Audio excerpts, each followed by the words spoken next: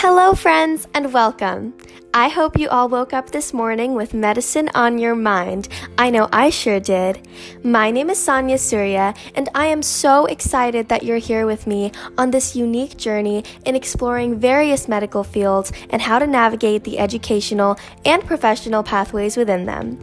If you're like me and are thinking of a career in healthcare, or are even just interested in hearing about different careers in general, keep listening to hear from a real professional about their personal experiences and advice. There is no better way to explore the field of medicine. And of course, if you enjoy this episode and others, feel free to share this podcast with friends and family. My main goal here is to bring as much knowledge as I can to as many different people as possible. So with that, let's get right into our interview for the day. So today we are so lucky to be joined by Dr. D, a podiatrist from Portland, Oregon in the United States. Dr. D, can you just start out by introducing yourself to our audience? Sure. So name is Yama de Canzada. I've been in practice since 2000 when I got my pediatric degree. I've been always in the Portland area. And that's where I did my residency, and that's where I chose to stay. That's my short version of story. I got my degree, my bachelor's degree in California, and I really wanted to stay around the West Coast area, closer to family and closer to cities I enjoyed living in. So that's why I decided on residency in Portland, Oregon. Great. And so my first question is, what are all the educational steps necessary to get into the field of podiatry? So it's very similar to getting into an MD program. So a DPM is what you end up getting if you're going to a podiatry school, medical school. It's very similar, and I think that's intentional because podiatry has always been thought of as somewhat of a lesser profession, and I think the attempt has always been to make it very similar to how a MD medical school will be as far as contents, especially the first 2 years. So what you need is your bachelor's degree, like any other medical school, and then you take your MCAT exam. Then you get into podiatry school. So there are several of them around the country, and I don't know the count anymore because it used to be about 8 of them, and now there may be a couple more. You do your 4 year of podiatric medical school, which first 2 years is very similar to other medical schools, maybe even identical. And then we go to our 3rd and 4th year of the school, and that's more specific for podiatry. And then once you finish the podiatry school, you get your degree, then you go for a residency program. After that, some people go for a fellowship if they want to do any subspecialty work. But usually these days it's a 3-year to 4-year residency program, and after that you can start your own practice, etc. Thank you. My next question is, with all of the shadowing opportunities being really limited or, kind of non-existent right now because of COVID, I think it would be really helpful for people to know what life looks like in your career. So can you describe what a day in your life would normally look like? Okay. Well, one of the things I like about podiatry is that not every day is the same. So in a typical day, I might see, I have a more of an established practice. So I would see about 20, 25 patients in a full day.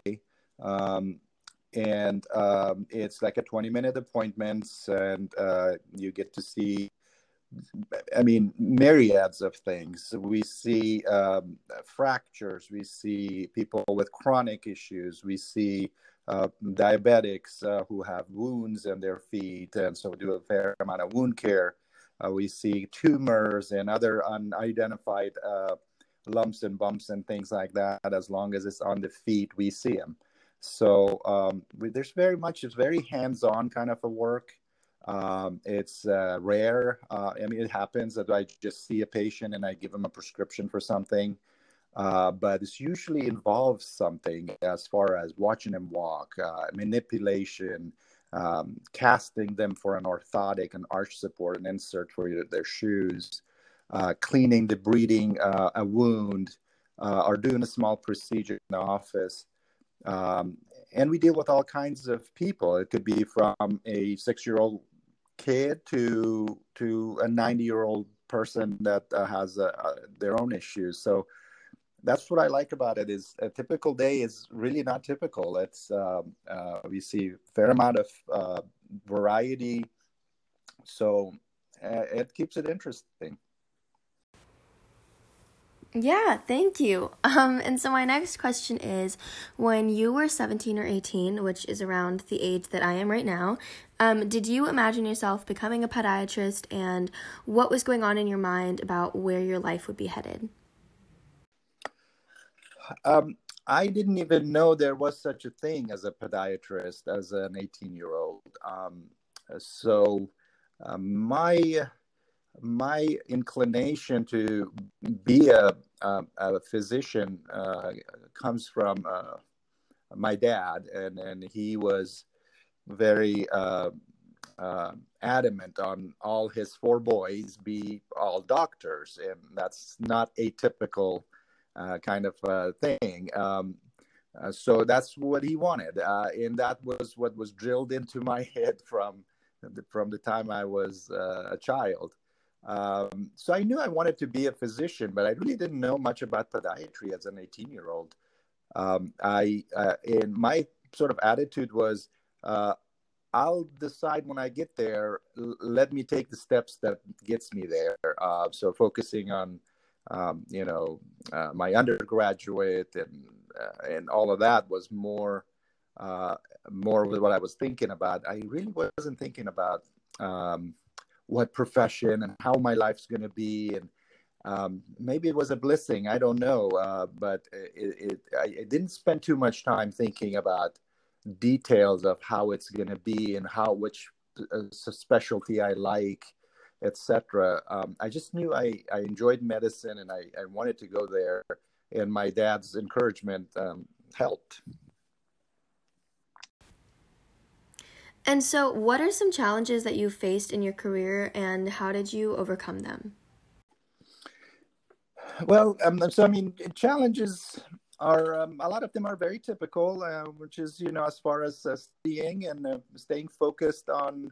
As a young person, it's harder to stay focused on a goal. And so those were typical challenges, the initial phase of studying. I think my biggest challenge came with residency. And residency is tough. It depends on what kind of residency you get. So if you get a good residency, a competitive residency, I think by definition, that's going to be tough. It's going to be demanding of your time, demanding on your body and on your mind. So I think I learned a lot. I appreciated having it, but there were times that I was very unhappy and exhausted and just not feeling the desire to learn. It felt like, it was just a very taxing on my body and on my mind. So to stay focused and just put one foot in front of the other and get through it. Now, that was one of the most challenging things I've done for my career. And I think, go on. Yeah, and it got easier after that. I think once I got out of that, that's the pressure cooker that prepared me. I think it did make it easier afterwards, getting into my own practice and dealing with all of those nuances of running a business, etc. I think all of those were a lot easier just because I got out of such a pressure cooker that everything else felt relatively easy. Yeah, that actually makes sense. I like how you said that like what kind of residency program you're getting into matters in like your work level or how stressed you might be. 'Cause yeah, that definitely makes sense. And then another question that I had was how do you manage a work-life balance and how did you manage that while still in school? Well, in school, I didn't have any work-life balance. I just Mm-hmm. had work. So when I went to medical school, I promised myself that I will do the best I could possibly do. And I think it was the first time in my life that I didn't care about how what dad wanted, what mom wanted. I just was very much focused on what I wanted, and I wanted to do excellent. I didn't want to do good. I didn't want to do mediocre. I want to be excellent at what I was picking there, especially how expensive it was to get into medical school. Right. So what I did is I got an apartment. This is in San Francisco. That even in year 1996, when I went to medical school, it was very expensive, and most people were living in a sharing rooms and dorms and things like that. But I said no way. I need my own place. I don't want any distraction. I want it exactly the way I want it, and I can focus on studying. And that's exactly what I did. So there was no balance. It was just eat, sleep, get up, go to school, study, period. And I got what I wanted out of it. I think I sacrificed those 4 years of medical school to accomplish that. And didn't end. When I went to residency, same thing. There's no work-life balance. I got married in my second year of residency, but decided not to have kids because there was no way I was going to be able to Mm-hmm. contribute in the life, in the home, and all of that. So I decided to put everything on pause, really, for 4 years of medical school and for 4 years, 3 years for me, 3 years of residency training. So then comes the part that I do have control, and that's when I become a podiatrist, and I have a lot more control over work-life balance. And I'll tell you, it's the every decade that has passed, I have been better and better at it, because financially you do better and you reach certain goals, and then you realize, okay, you really don't have to kill yourself Mm-hmm. to earn a living, to be successful. And I think with age comes wisdom. So you think I Yeah. learn a little bit more about how to balance and not be driven to the point that that life, family life, suffers. So I think I've been gotten a lot better with it as years have passed. Right, absolutely. So what is your favorite part of your job and least favorite part if you have one, of course? Every job has both, and if anybody says that doesn't, I'm not sure they are truthful about it, because I don't can't think of any job ever in my life that I've liked every aspect of it. So my favorite part, which really does, I mean, it's may sound corny, but it is really having thankful patients that are Mm, appreciative of what you've done on regular basis. It's just food for the soul. You see these people, you take care of them. They're truly appreciative, and you've made a difference in their lives. You've made a good living, and you've helped somebody.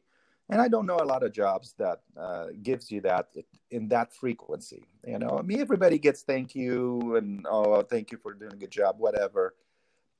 But it's the level of appreciation in the frequency you get it. In a day, I may have 20, 25 patients, and I would say good 20 of them are truly thankful for what you just did.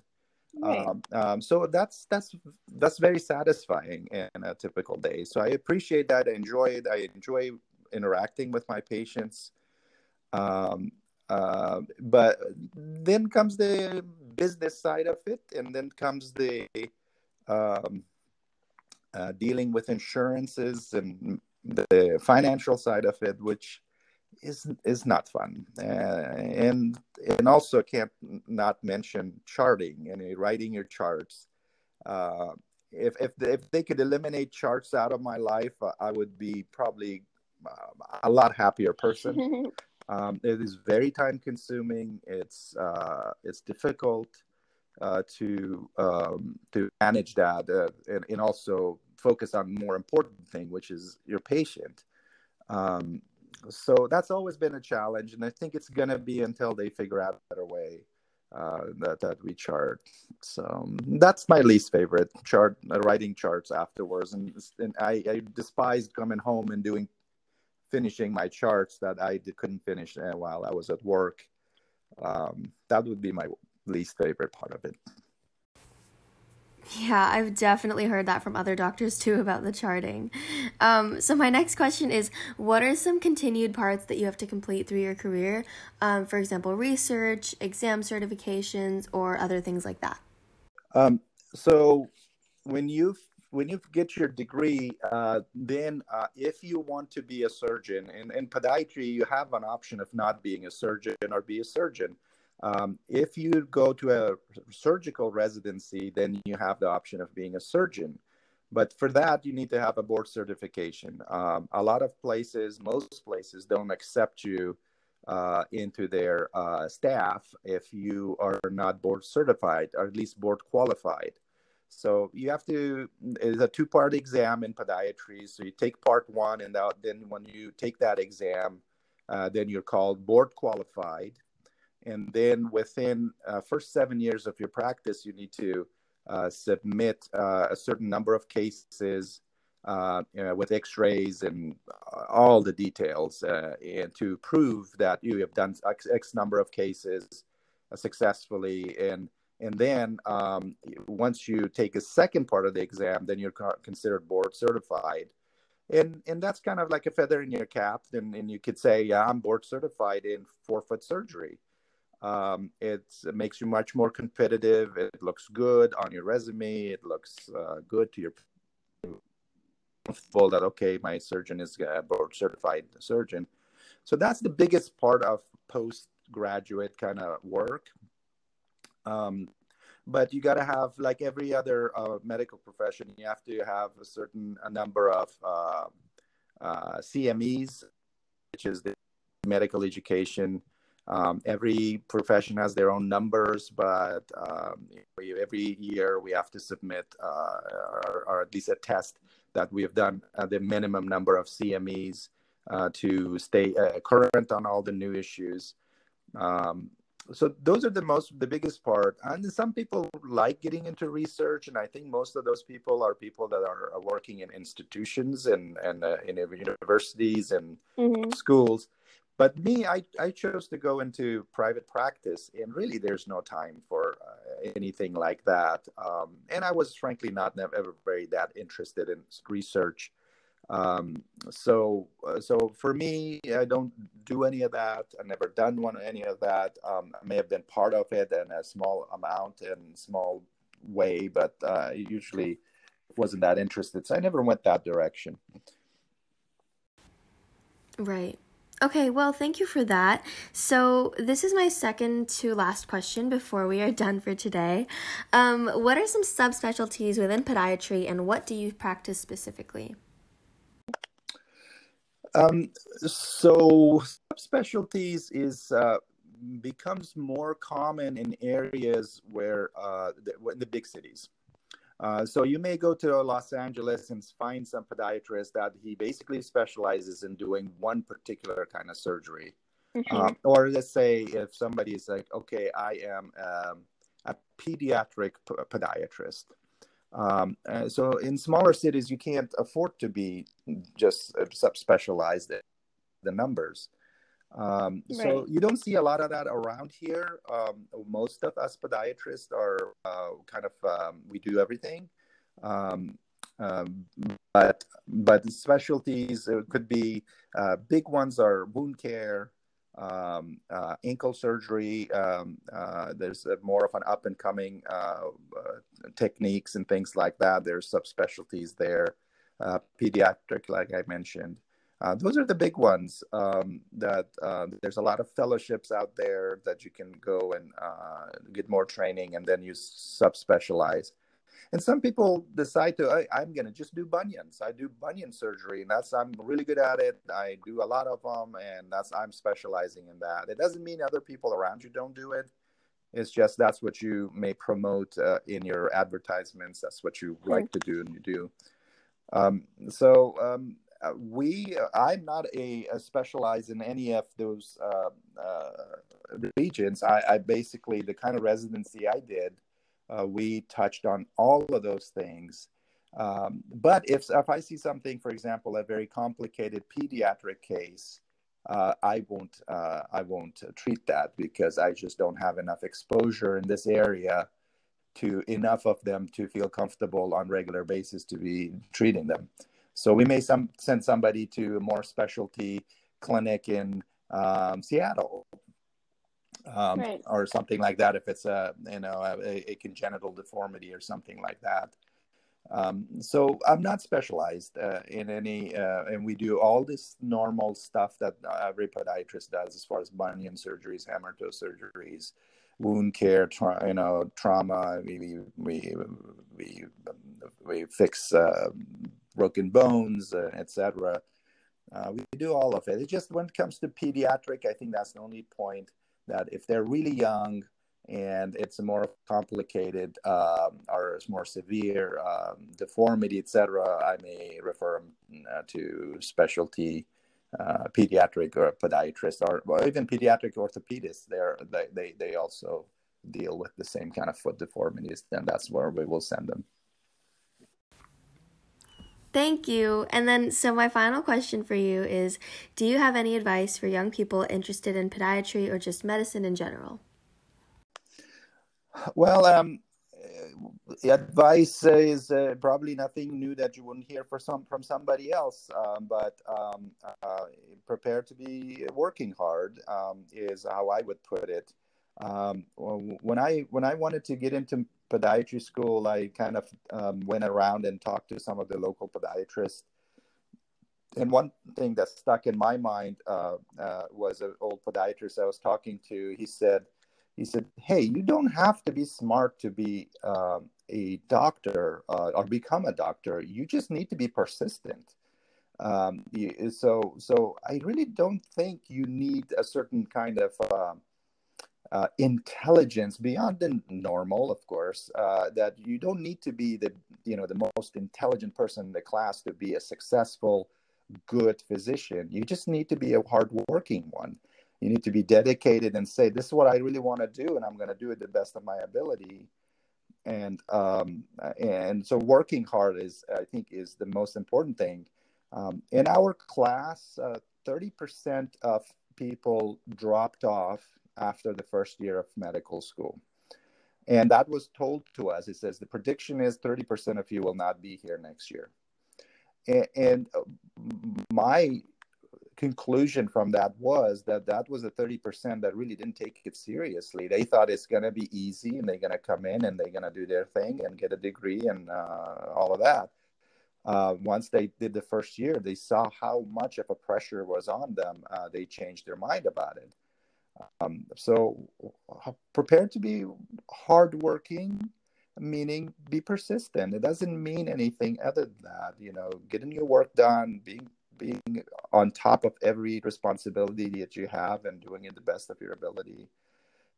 And that sets your basically trajectory for the next step, which is if you get a good grades in your medical school, then you have a better chance of getting a good residency. It's very competitive.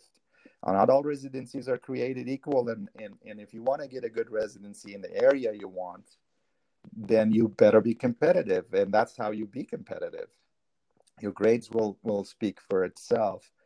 And after that, and the residency then sets your trajectory for what kind of a practice you get into. You want to get into a successful practice who are very picky.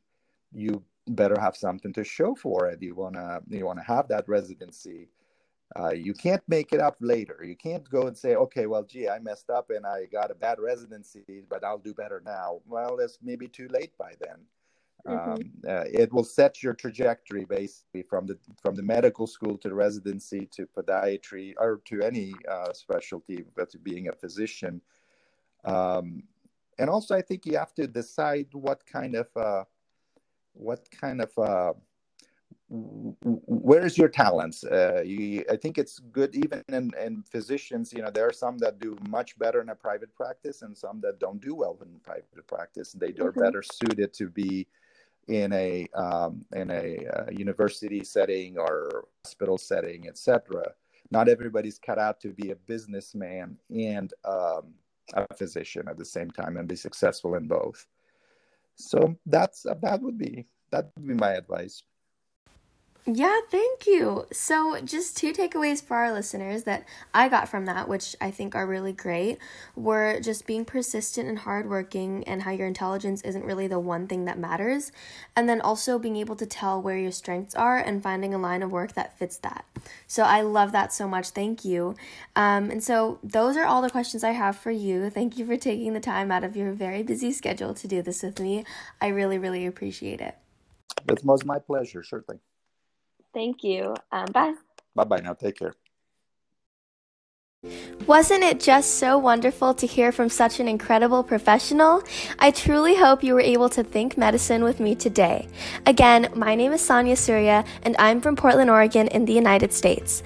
I'm always open to hearing new ideas that I can try out. If you have ideas for me, want to learn something more, or just want to send me your thoughts, click the voice message button on my profile at anchor.fm/thinkmedicine or send it directly through the link anchor.fm/thinkmedicine/message. I'd love to hear from you all directly, and I'm open to expanding the type of content I offer. If you enjoyed this episode, share this podcast with someone who you think would love it as well. Thank you for being here today, and I'll talk to you again on the next episode of Think Medicine with Sonia.